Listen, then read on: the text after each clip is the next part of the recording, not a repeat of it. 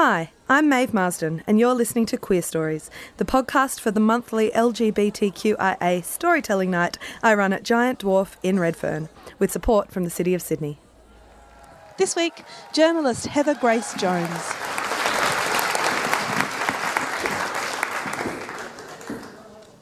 I'm going to read three very, very small pieces.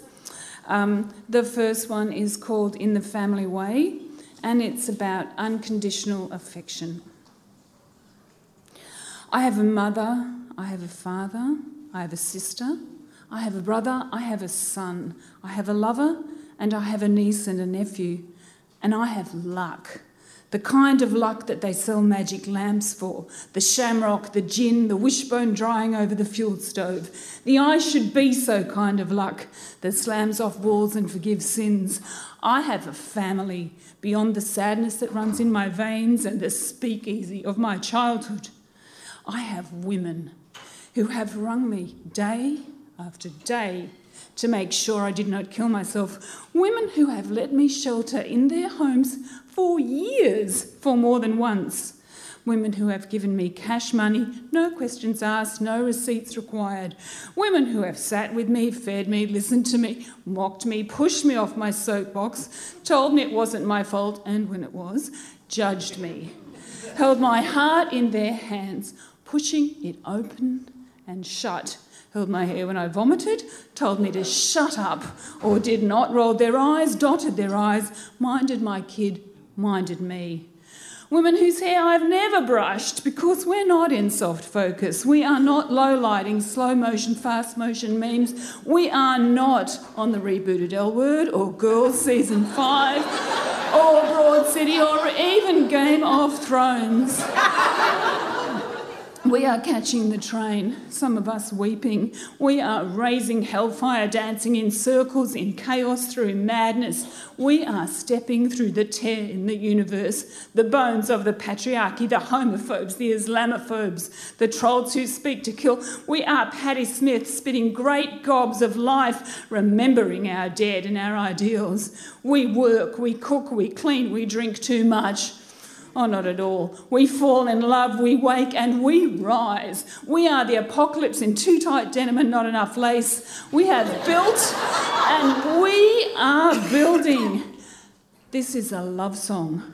I sing it to the poets, the gardeners, the geeks, the grandmothers, the cooks, the schemers, the bushwalking, hiking, kayaking, biking, diking, dog walking, do-gooding, lawyers and activists and yogis and shrinks, and all the way too smart, way too stubborn, mishmash, riff-raff jetsam of my life.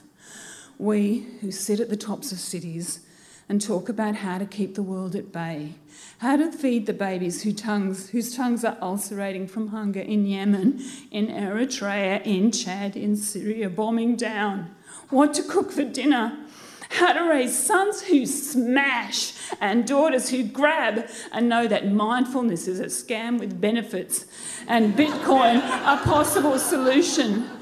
We scrape our skins against the grain, kick back, push back, buckle under, bound by water thicker than blood.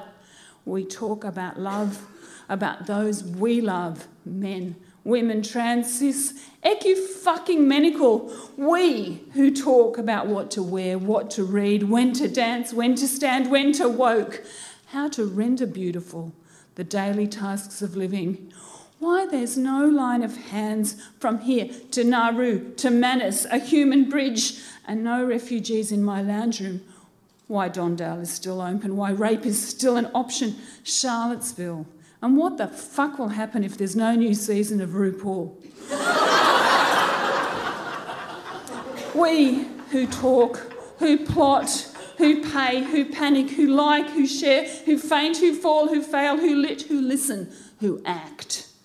What is it to get up day by day, stuck at bus stops, in traffic, on phones, in waiting rooms, running through this desperate, hard, bitter town as wild and free as ponies? We are forest bathing. We are biting the hands that feed us, feeding ourselves, swimming in the graveyard of tears, holding each other above the tide line. The complicated, way too complicated, it's more complicated than that, difficulty of being a person, who is flawed and scared and brave and lyrical all at once. Because if there's one thing I know, it's that the corporations and the guns and the postal fucking surveys and the lies and all the military, mining, medical, beauty mythical, celebrity, security, state-sanctioned, domestic, terrorist, industrial hateness cannot, does not, will not stop us changing the world. This is a love song, and I'm singing it for you.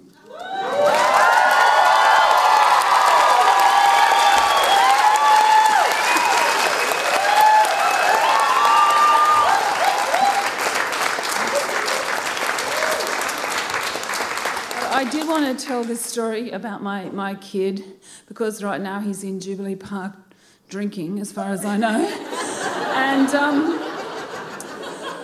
soda water, and he told me this story about how a girl in this year came to him and she said, I'm a lesbian, does that mean that I now have to wear flannies? And yes,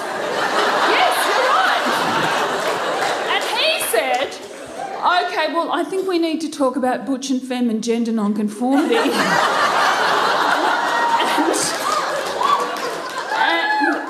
so it's okay he's drinking soda water in Jubilee Park. I feel, but the point is that he's really lucky because he's never really had to face any homophobia.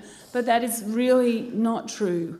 And in this moment when we are marginalised and those of us who don't want to be assimilated extra marginalised, I think we need to celebrate. And so this next piece is, it's called Incandescence, and I wrote it a very long time ago, and you probably need to know that I spent quite a lot of time in Kabul, and in Kabul there's a lot of winter, but there's not a lot of lesbians. Well, there might be. I personally didn't meet them.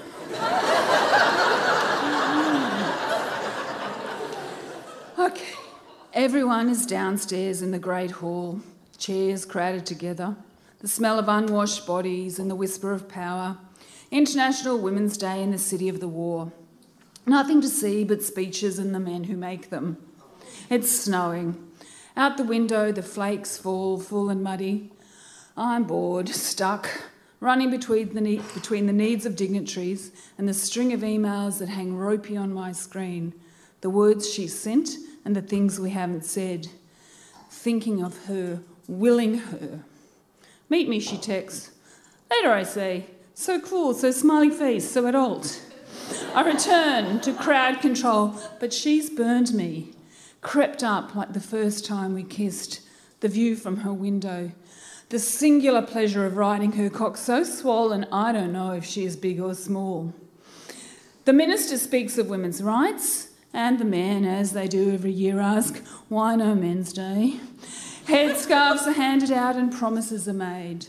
The President sends his apologies and a Deputy Vice Official thanks the mothers and the teachers and the gender appropriate, and the room empties. I go upstairs tripping as I cross the icy courtyard. People loom, phones ring, violence apparently not sorted after all. The snow is falling, falling, falling. The desks list against the glass, the heater smokes but does not warm, the seam of day unravels into night.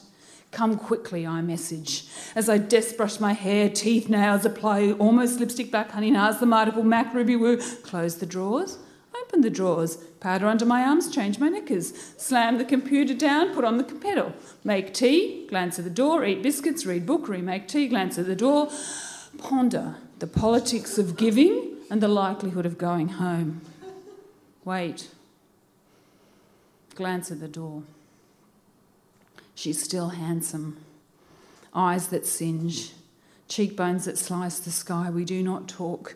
Her fingers mountain big as they travel down my spine. The desk hard against my arse. The door open. Her hand is up my dress, up my cunt, around my throat. She twists, scraping hot folds and broken glass. Better she is than sex, than sleep, than deep-sea diving.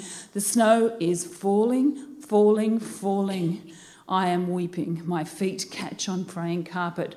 I bite.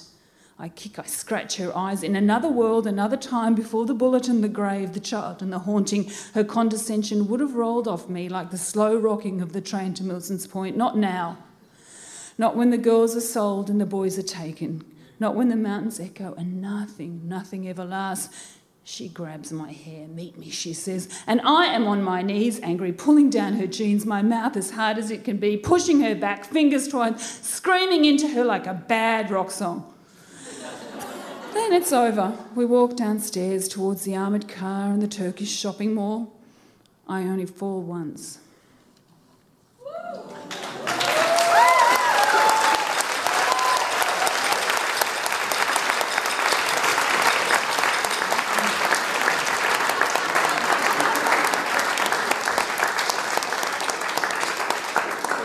And finally, this last very, very small piece is for my beloved.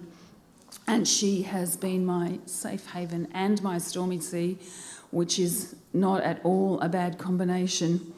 And when I was telling that last story, I got so excited I forgot to tell you the punchline. And that really fucks up this intro, because if you don't know the punchline, so I'm going to tell you the punchline. The punchline of that story is that Iona says to Tig, "So where can I meet lesbians?" And he says, "Marrickville." And the punchline of this intro is that by sheer, I don't know, strange coincidence, karmic coming downness, I met my beloved in Marrickville. This poem is called She Wakes. She wakes. Eyes Andaman green, hair sticking up. We're all thighs and elbows, kitten breath and scratchy nails. She holds my face in her hands and says, "What does this mean?" And I, for a moment, feel the sweetness in her. Her hands as strong as joy, her swagger, links like Jagger, the lines of her lashes, the scar on her forehead. To hold tight, despite the fault lines, the earthquakes, the tsunamis that threaten, to hold tight, not to give up, to struggle with your anger and my grief and stay and hold and fight and fuck, despite the differences and the sameness. She wakes. She holds my back, my bones, and I hold all that is and all that was, and I do not care if God exists. I just do not care. And so we tumble.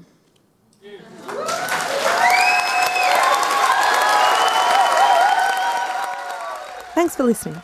For tickets to the next Queer Stories, visit giantdwarf.com.au. To check out other events I produce and perform in, visit maevemarsden.com. And if you'd like advance or discount tickets to these shows, look me up on crowdfunding platform Patreon.